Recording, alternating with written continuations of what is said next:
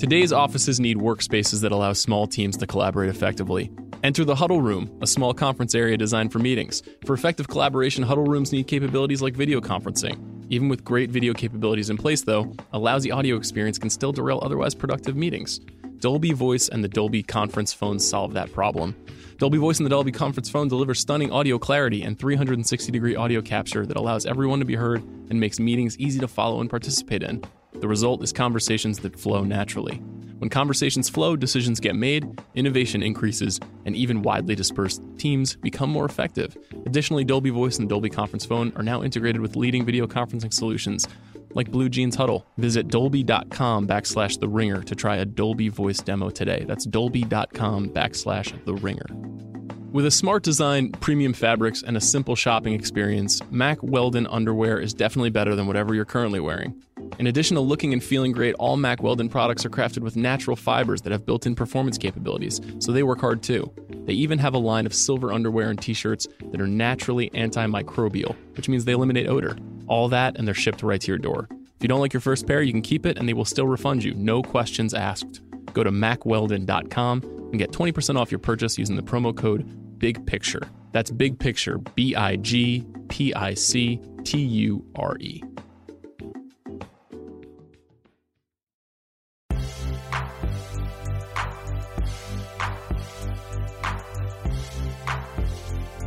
Hello and welcome to The Big Picture, a Channel 33 Movies podcast. We have a great show today, including a conversation with the filmmaker David Lowery, who has a new, very strange, very beautiful new film coming out called A Ghost Story this Friday, July 7th. But before we talk to David, I'm going to chat with Richard Lawson. He's the film critic for Vanity Fair and also the co-host of the Little Gold Men podcast. Richard, thank you so much for joining me. Thanks for having me.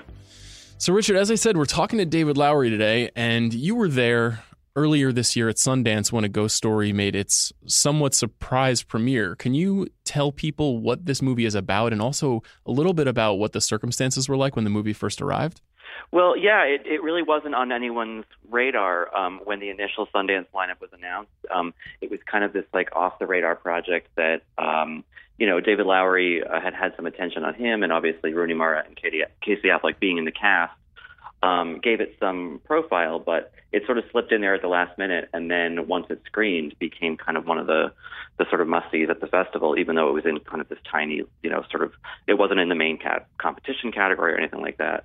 Did you know what this was going to be? No, I had no idea. I had just heard Ghost Story with Casey Affleck, which could have gone, any number of ways, both good and bad. So I went in very curious, and then was even more surprised than I could have imagined when I actually saw the movie. Some tweets, I didn't go to the first screening, and some tweets from fellow critics had suggested that it was a unique film and sort of not traditionally narrative and so forth. So I had some indication that was going to be the case, but yeah, I was still surprised. Imagine that I am a studio executive and you are David Lowery. What is your elevator pitch on A Ghost Story? That's a good question. Maybe I'm going to explain the humanity's fears about mortality and infinity using a bedsheet with holes cut out of it. I think that's probably close to what David did as well. So what is it about the movie that you liked, aside from probably coping with your own questions of mortality? Yeah, I was doubly coping with them because, Sundance this year came at a very odd time for America where, the inauguration was the second day of the festival, I believe. And so everyone was just in this, well, not everyone. I'm sure some people were happy, but most people, let's say, were in this kind of existential crisis mode. And a lot of the films were dark and about the end of the world. And, between the eventual winner, I Don't Feel at Home in This World Anymore, which is this very despairing thing, or Beatrice at Dinner, which is really depressing, but great.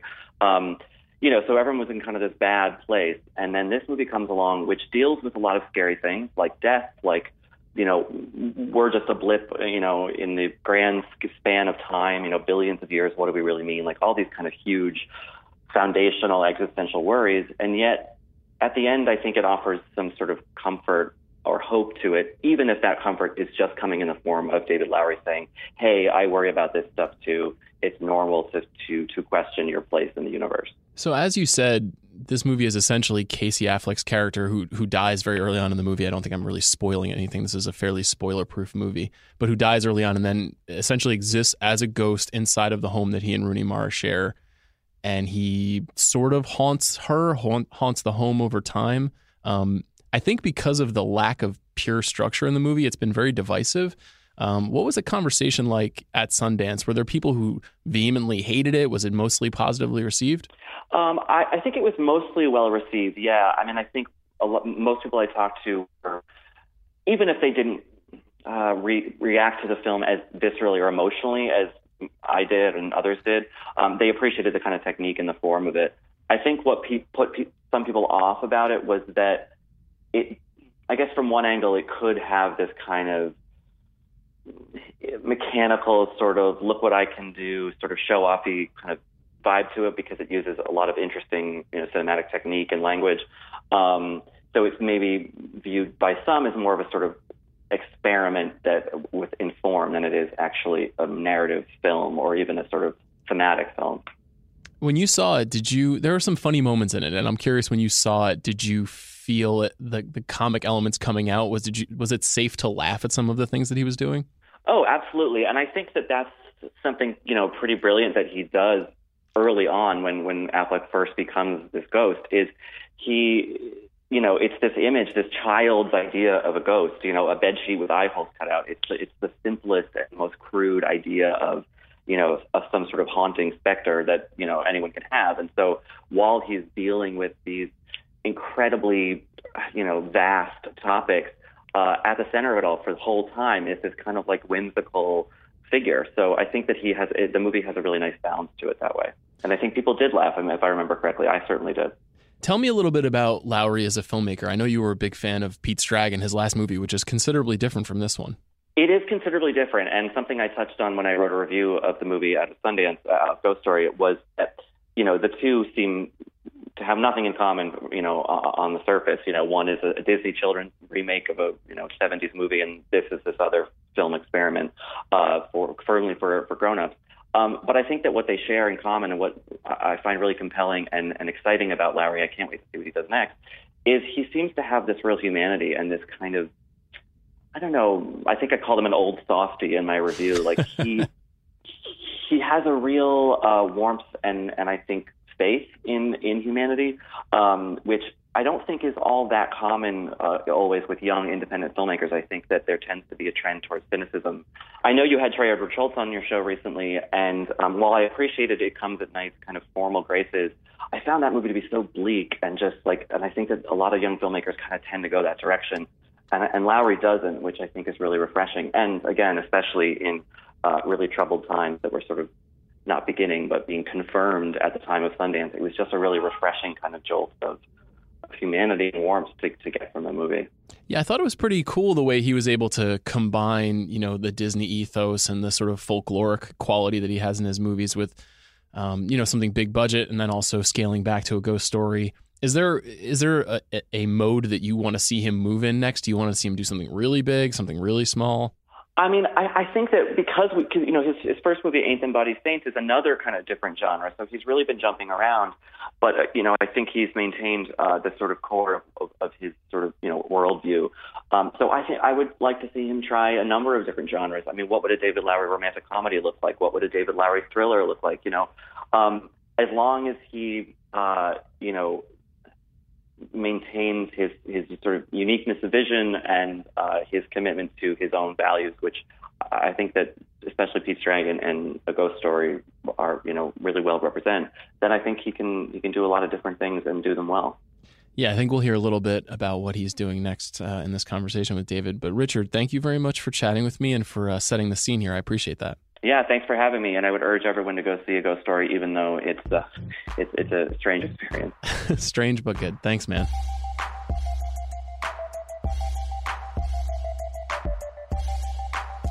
Very happy to be joined by David Lowery today. David, thank you for joining me. Oh, thanks so much for having me. David, I want to start with your new film, obviously, and I want to start with the first time you realized you wanted to make a movie featuring a figure in a bed sheet. When did this strike you, this image?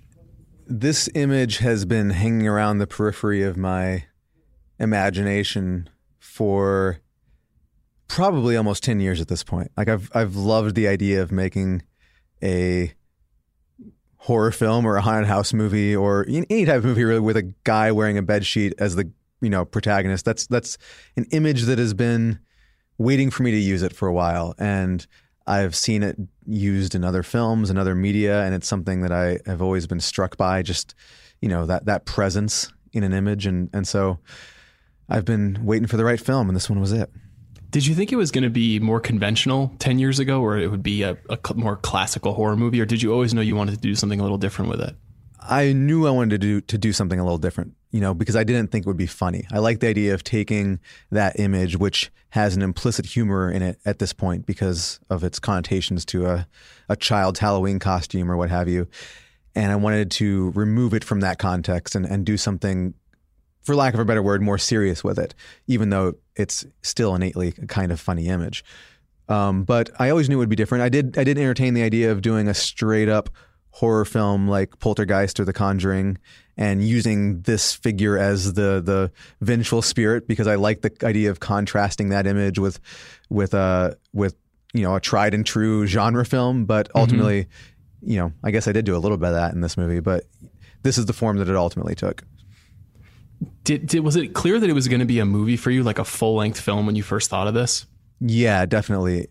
The script was only 30 pages long, but I knew that it would yield a feature-length film. I didn't know if it would yield a good one, but I knew that it would be feature-length. And that was partially because I've made, my first feature, St. Nick, had a 20-page script, and it was written in a similar fashion. And I kind of just had this intuitive idea of how the pace of it would function and how, regardless of how much content there was on the page, I knew that the pace and rhythm of the movie would lend itself to a feature-length running time. Can you tell me a little bit about that writing experience where you're writing short scripts and you're assuming that there is a lot of understood action that will happen beyond the page? Like, are you plotting out the whole film in that way, or did you leave a lot of room to improvise inside of the script? There was almost no room to improvise. And if you were to look at the screenplay now, you would recognize it as a pretty close cousin of the film that is now coming out in theaters. It is easy for me to write films in that fashion because you just don't put any dialogue in. And dialogue is when I'm writing a script, that's what I spend the most time on and what I slave over the longest and what usually ends up being, the hardest part for me. And in this case, because I knew going into it that there wasn't going to be much, the script was written very quickly and the scenes were very functional. Each scene had a purpose and it had, there's some intention behind it. And one scene led to the next in a very pragmatic fashion. And so the resulting, process was that we just kind of had to shoot the script and then edit the script. It wasn't as easy as that, but it still was a pretty traditional process in terms of making the film and, translating the screenplay to the big screen. But it definitely, if you were to read it, I would never begrudge anyone for reading it and thinking there's no way this will ever be feature length. But it's just one of those things where I understood what it was that I was making enough to know that these scenes where, one line could yield a 5-minute long take, one line of action could yield a 5-minute long take. I knew that was what was going on with this project. Do you have to explain that to people when you're showing them the script? If you show Rooney Mara or Casey the script, do you have to say, well, this will work because it will be elongated in this way, or is it understood on the page? It is something you do have to explain. I mean, I remember talking to Rooney about it for the first time, and she had read it and loved it and thought it was a beautiful script, but didn't see how it could be a feature. And I kind of just had to ask her to trust me. I could explain it, but I also had to ask her to trust me that not only could I execute it, but that it might actually be good and be a worthwhile feature-length experience. And she did, and it turned out to be exactly that. But for this film, I did something which I haven't done before, which is I wrote the running time of certain scenes into the script just to give people an idea of the pace. And we didn't stick to that necessarily. That wasn't always, we didn't hold that to be a rigid rule that we had to follow, but just putting in, a description of a shot and then saying within the action line of the screenplay, we hold on this shot for 5 minutes. that kind of gives people an idea of what it is you're making. And so it's helpful for the crew when you get to the set and they're wondering why you haven't cut yet. If they've all read the script, they understand that that's just the type of movie it is. Like, you're going to film something for longer than you normally would. And so that helped pave the way. It helped, the expectations be set amongst the people who made this film with me. But definitely there were still folks who weren't quite sure if it would add up. And I count myself among them. There were plenty of days while we were shooting this that I wasn't sure if my gut instinct was leading me astray or not. Yeah, it's very subtly radical what you've done with it. In the writing process, are you sequestered? Was this while you were working on another film? How does something like this come together? Do you have to be supremely focused on just this story? No, I mean, I have the worst attention span imaginable. It's just a total train wreck in my brain. And so I was working on Pete's Dragon. We were in the last few months of post-production on that. And one night I just sat down, started writing this. And, I'd had like a couple of ideas, obviously as I mentioned, the ghost and the sheet idea was something that I've been thinking about for a while. And the concept of moving out of a house was something I'd been wanting to explore a little bit, but it really was just a sort of a spontaneous eruption of writing that yielded this script. And it was, the first draft was 10 pages. And then the next day I kept working on it, and it turned into 30 pages, and then it was done. So it was a very fast process, which isn't the norm for me. It usually takes me years to write a single screenplay. But in this case, I just sat down and wrote it and sent it to my producing partners, and that was that. Was there something, some of your films are spiritual in a way, but this is a very direct kind of grappling with the nature of existence and the span of time. Was that something that you had been wanting to do, or did it just appear to you? It just sort of came out in the project. I mean, I didn't sit down thinking that this was going to be the movie in which I, kind of expunge all of my own personal worries about existence, but it just naturally happened as I was writing it. And I was, in that time period in which I wrote it, having something of an existential crisis. And I found myself engaging in very nihilistic thought patterns that were not making me happy. And I wanted to fix that and change that. And in the process of writing and then making this movie, I was able to do that. But it definitely wasn't my intention going into it when I sat down that night to write a ghost story. Literally, that wasn't the title yet, but that's what it was. That wasn't what I was setting out to do, but it just, these things take on a life of their own. And this one, in its very short life, became all about that. It's interesting to hear you say that you were having a little bit of an existential crisis. I think to people who certainly don't know you, but even are just observing your career, they'd say, this is a guy who worked really hard for a long time to create a career for himself. You had a successful Disney adaptation that actually worked and was both appreciated by audiences and critically accepted and lauded. What were you going through, and what was making you think of this weighty material? I mean, as a filmmaker, you sort of always wish your films would be released. You always hope that your films are going to get put out on a Criterion Collection Blu-ray. You know what I mean? And I had reached a point where that didn't matter to me anymore. I was like, I don't really care what happens to my movies. It doesn't matter to me. I used to really want to make movies that stood the test of time and that would outlast me and that would be, respected or liked or at least appreciated to some degree after I was gone.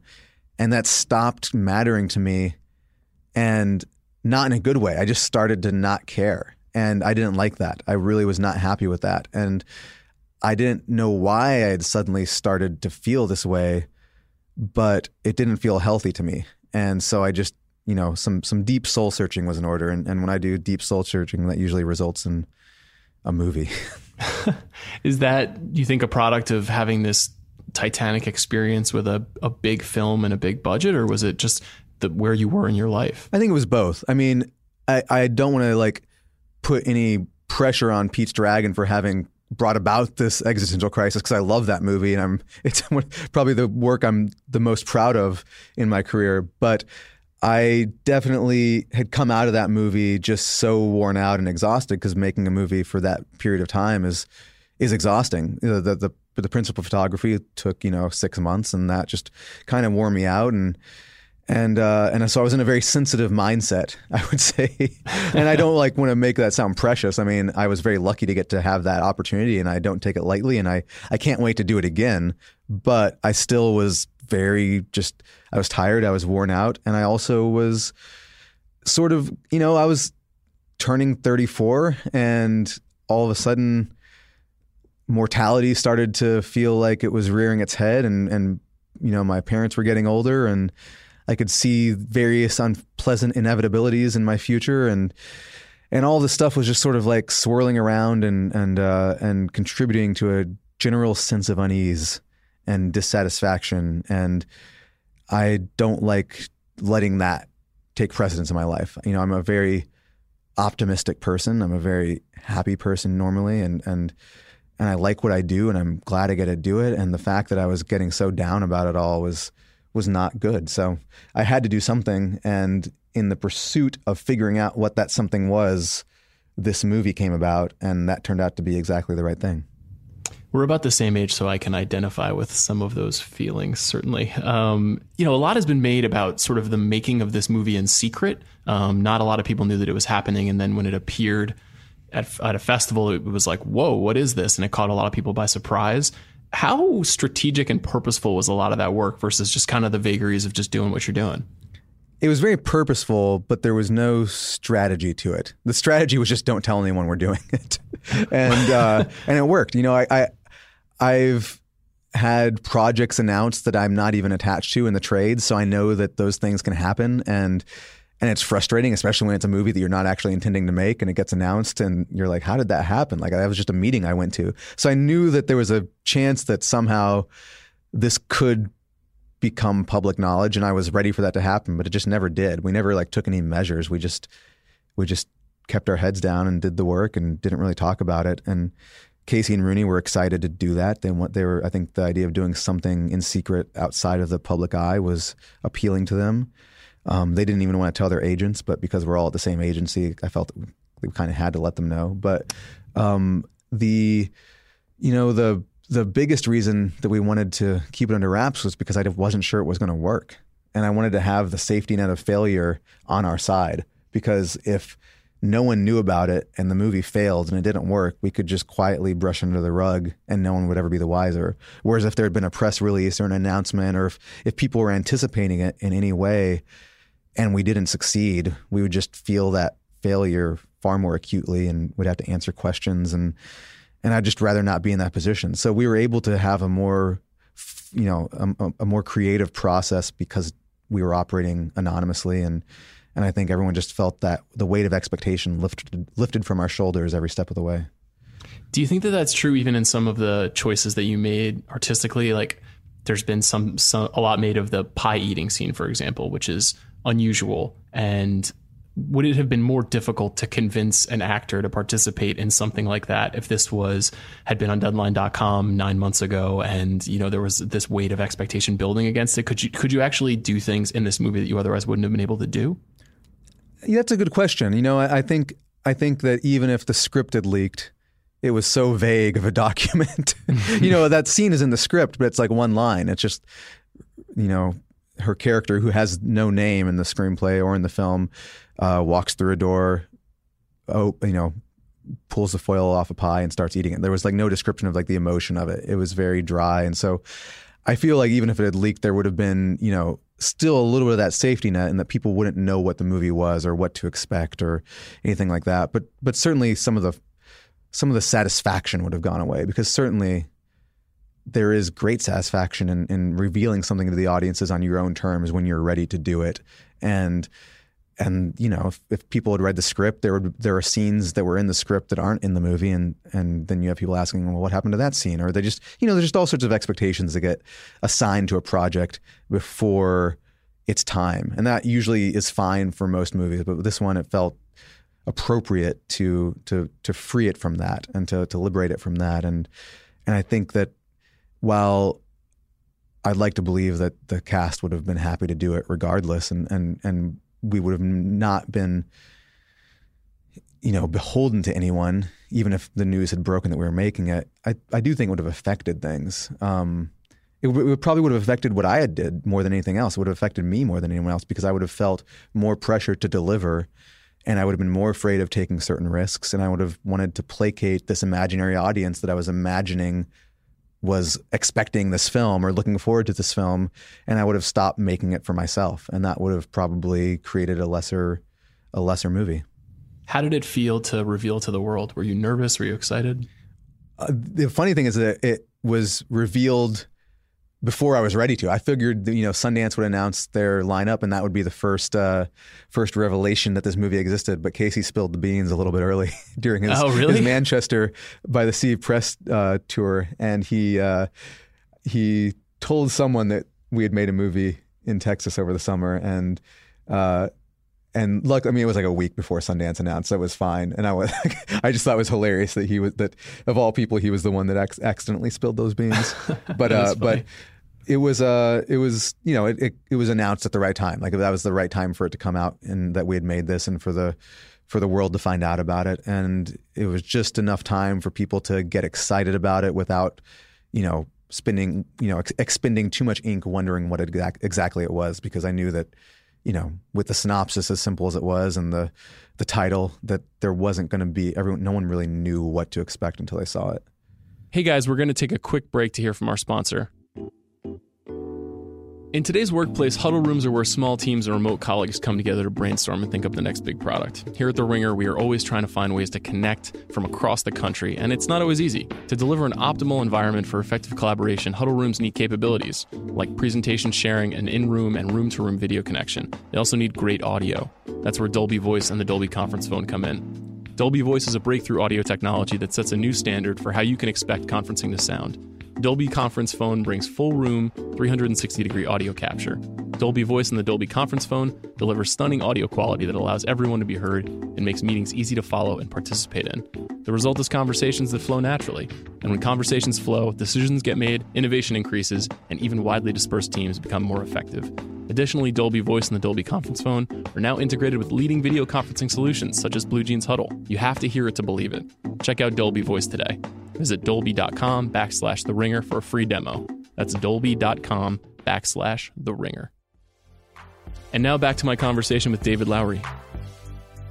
Given the nature of the subject matter, this is a bit of a meta question, but I'm curious what it's like to be explaining a story that is this deep and that is searching for some answers but doesn't necessarily, seem as if it has them. Is it strange to be trying to illuminate where you were going and what you were thinking when you were making it? A little bit, particularly because I'm still trying to figure it out for myself. Mm-hmm. This is the first movie I've made where I'm able to sit there and watch it and experience it with some degree of objectivity. And the first time I watched the cut all the way through from start to finish, I was really, caught off guard by the movie. Like it didn't work the way I thought it was going to. For me, usually watching these movies is a very technical experience. I'm watching them to make sure that the color correction is all lined up properly and that the sound mix is at the right levels. And I'm just watching it. It's a technical experience for me.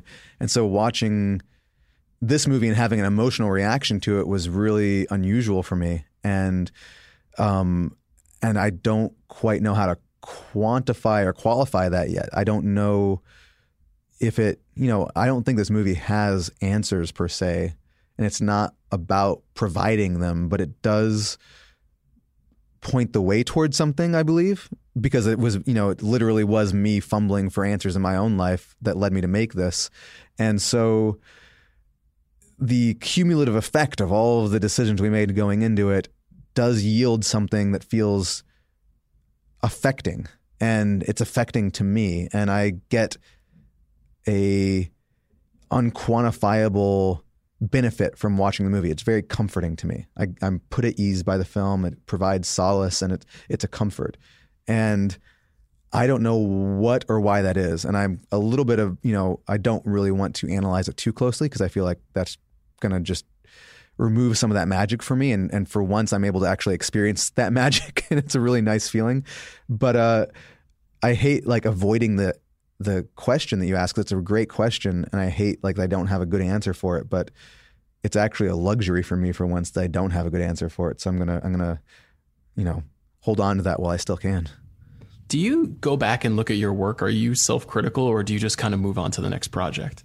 I can't watch them again. Like Really? I say all this stuff about like, having an emotional experience watching a ghost story. And that was like over the past 6 months. And now like, I think I watched it 4 weeks ago just to check the DCP.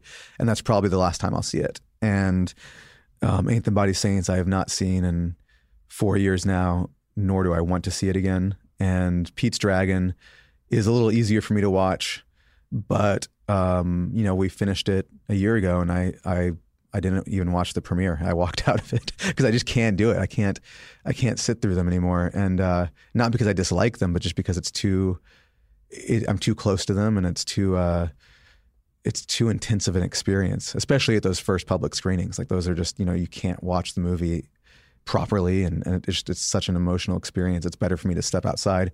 And then, you gain some distance from the movie, and when you go back and revisit them, I've learned from experience, you just see too many flaws, and you see things that you wish you had done differently, and that's not fair to you as a filmmaker, because as time goes by, you grow and you get better and you learn from your mistakes, and so it's okay to have all those mistakes on screen. It's okay to have learned from them and to have gone through them, but I don't really get much out of rehashing it. And it's still an uncomfortable experience, and it sounds like a cliche, but it's vaguely painful to do. And so I know for the sake of my own, mental health, it's best to just let them fade away into memory. And I cherish those memories. I love thinking about the movies. I just can't watch them. Does the reception of the film really matter to you, critically or even audience-wise? Both matter a great deal to me. I make the movies for audiences. Pete's Dragon obviously is made for the widest possible audience. A Ghost Story is made for a much smaller audience. But I'm making these movies for those audiences regardless. And I know that there's some crossover there because they're both movies that I would want to go see as a moviegoer. I love going to see movies. I enjoy most movies. It's rare that I just dislike something. So I'm an easy person to please. And at the same time, I love film criticism. I love being critical. I love the art of film criticism. And I think it's a valuable and worthwhile art. And on that level, I applaud anyone who dismantles my film critically. If they're doing it with some degree of insight and are thinking about it, with intellectually and academically, and are figuring out, whether it works or doesn't work, that's great. I always hope that they like them. I want film critics to like my movies as much as I want audiences to. And I value what they do, what critics do, and the thought they put into their work. And I always want to give them something worth chewing on and worth discussing, and hopefully in a positive way. But I know that that's not always the case. And because of that, and because I know I'm fragile sometimes, I don't read my own reviews anymore. I stopped doing that after or during the Ain't Them Body Saints process, because I just realized there no good could come of it. But I appreciate any critic who takes the time to write something about my work. And again, I hope they find value in it. Just from reading some of the things that you've written about, like on your blog, for example, where you chronicle some of the making of your work, it seems like you're still an avid watcher of movies. And that's not necessarily true for every filmmaker that I talk to. Do you find that you're still learning a lot about the kinds of movies you want to make and little things from inside of movies, or do you feel like you have a real handle on the craft right now? I've got like an okay handle on the craft. Like, I feel like I'm okay at it. I'm getting better at it. I'm pretty good. I'm always going to be learning. I want to keep learning. I feel if I ever stop learning, that's going to be a sadness for me. Like, I don't want to ever reach a point where I just don't want to learn anymore. But I watch movies to learn more about movies. I'm inspired by them. They provide a great source of inspiration. Sometimes they teach me more about this form and this art form that I've dedicated my life to. And other times I'm watching them just because I enjoy them. Like I get a great deal of pleasure out of going to the movies. That's my favorite thing to do. If I'm not making a film or not in production, I try to watch a movie a day. And I love it. That's when I'm at my happiest. And I probably enjoy watching movies more than I enjoy making them. But when I'm watching a movie, I feel like I'm, watching a conversation that I want to be a part of, especially if it's a movie I love or am provoked by. And so I always just kind of feel like I need to throw my 2 cents in and make a movie to take part in that conversation. And as I get better at it, and as I develop a better vocabulary, I hope my arguments become more succinct and worth hearing. But I will keep I'll keep butting in regardless. Do you specifically target certain kinds of films to watch before you start making a movie, or do you ask your cast and crew to watch things, or is it do you try to avoid that process? No, I think it's valuable. I would love to do what Tarantino does and just like rent out a theater every weekend during production and screen a movie for the cast and crew that in some way sort of feeds into what you're doing. Even if it doesn't, like I think just watching stuff while you're making a movie is really helpful. I try to watch at least one movie a week when we're shooting, and that they never have anything to do with what I'm actually making, but nonetheless, it's helpful just to like sort of see things like that and to just remember what it is you're doing, to see a finished product. Just seeing something that's done, it's helpful. But yeah, I do. I always try to find a couple titles that I'll mention, and we never like sit down and watch them together, or rarely. We don't often do that. But I always like have like a list of movies that I think are worth checking out for one reason or another, whether it be a lighting idea that I want to share with my cinematographer, or something tonal, or a piece of music that I think my composer should hear and watch in concert with an image. So there definitely are always like. There's always that list that goes out, amongst us when we're first getting going on a film. Anything notable before a ghost story? It's just so specific and, doesn't have a ton of specific precedent. I've talked about this before, but right before we went into production, we went to see The Conjuring Part 2, and I just flipped out for it. And that became a big visual touchdown for the movie. Oddly enough, that movie really, that whole sequence with the family that is being haunted by the ghost there's a whole bunch of The Conjuring 2 in that, in the language of that sequence. And we talked a lot about Apichatpong Virthsestikel. I think I'm pronouncing that right. You got it.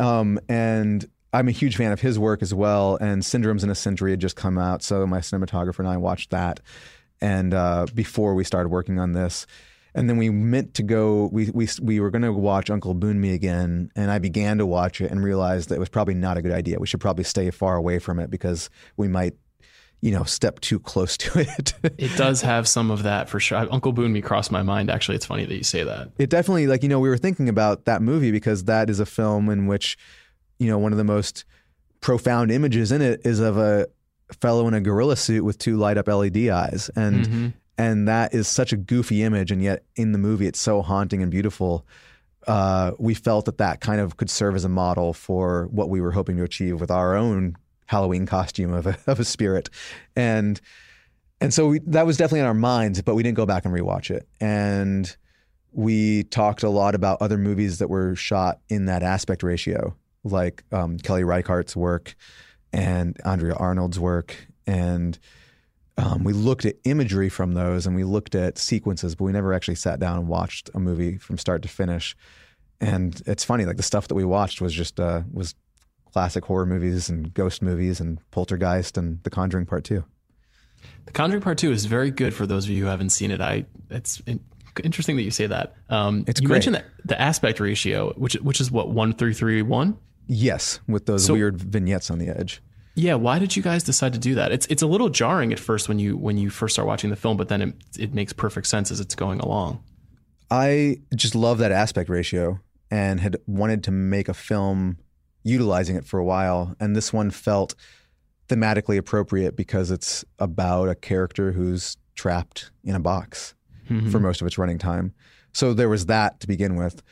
I also really like prosceniums and seeing an image through a proscenium. It gives a context to the image that I find very pleasing. And when you take a 1:3:3 image and watch it on most movie theater, watch it at a movie theater today or at home on your widescreen television, it's going to have a pillar box on the edges that creates that proscenium. And that just is really satisfying to me for some reason as a viewer. I just really feel like the image is given a context that makes sense to me. And it just deepens the viewing experience to be looking at the image through this proscenium frame. So I like that about it. And Andrew, my DP, we were excited about the challenge of having to not think in widescreen because we're both just trained to think in rectangles. And this was a chance to sort of reformat our brains for a few months and figure out how to make images fit into a square. And then during the edit, at some point, I added those vignettes.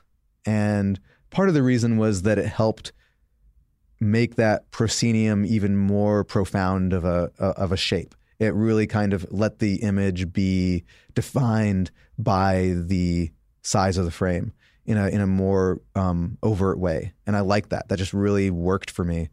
And then they also, I have to admit, added a degree of nostalgia to the image itself, because they resemble, to me, the slide projector images that my parents would project onto the walls, or the shape of old photographic prints that we had in our photograph albums. And in a more modern context, it kind of looks like an Instagram filter, which is either a good thing or a bad thing. You could take that or leave it. But to me, it just added a little layer of nostalgia that I found meaningful. It also gives it kind of like a picture book quality or a story quality. And, all of your movies have this folkloric aspect, and you've talked a little bit about that before, but I'm curious where it comes from for you. I have wondered that, like, why that became so important to me. I really wanted, with Saint Nick, my first feature, I wanted it to feel like a fairy tale, and that carried over to Ain't Them Bodies Saints, which was meant to feel like a folk song, and Pete's Dragon was meant to be a folk song as well. And then this film, I mean, I guess it's a little bit of both. And I don't know, I think it probably comes back to my dad singing folk songs to me before I went to bed at night, or telling me ghost stories when we were out camping, and that the act of storytelling has always been a very important one in my life as a child, and as I grew up. That was something that really grounded my childhood, and really was a hallmark for me and all my siblings of how our parents raised us. And so I would assume that's where that came from. Again, I haven't done enough self-analyzation to really pinpoint the root of this inclination, but I would assume that's what it is. So now you just finished shooting a new film, which is based on a true story. Is that right?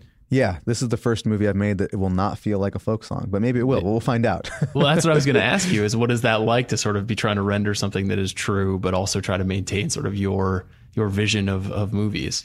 It's funny. I wrote the first draft 4 years ago now, because it was, I started working on this project at the same time that I was working on Pete's Dragon, and Pete's Dragon wound up taking precedence. The first draft was very Zodiac-ish. It was very much based on the true events, and I went and interviewed people that were involved in them, and was trying to be somewhat journalistic about it. And it couldn't hold my interest. It just didn't hold my interest. It's a true story about a bank robber who's 70, and I just couldn't really find much in myself I couldn't find it in myself to really get that engaged with the cops and robbers of it all, and the facts. And so the more I sort of veered away from the truth and just tried to capture the spirit, the more it started to work for me. And we finished shooting it about 4 or 5 weeks ago now, and we're getting, the editing is just now getting going. And I don't know what to make of it yet. I'm at that weird stage where I'm too close to the production and not, far enough away from that experience yet. And the footage isn't all right in the right place just yet. So it'll be a couple of weeks before I can kind of really make heads or tails of it. But it did definitely represent me trying to push myself outside of my own boundaries, because I wanted to see how far I could push myself and still have the movie end up feeling like one of my movies. And maybe it won't feel like one of them at all. That could be the end result. Or maybe it will be a disaster, but I think it'll be good. I'm excited about it. I'm excited to watch it become good over the next few weeks as we really get into the edit. And it's it's not like the other movies, but there are similarities for sure. I mean, Casey's in it, and there's Robert Redford's in it, so I've got a lot of the same cast coming back and a lot of the same crew coming back, but a lot of new folks as well. And every step of the way, whenever I felt like I was kind of relying on my old bag of tricks or doing something that felt a little too familiar, I would try to go the other way. I would try to just, turn left instead of right and go up instead of down. And I wanted to see what would happen. I just wanted to kind of push myself, provoke myself, and just try to take myself outside of my comfort zones. And so the end result could be very, very different, but I have a sneaking feeling that for better or worse, it's going to wind up still feeling like one of my movies.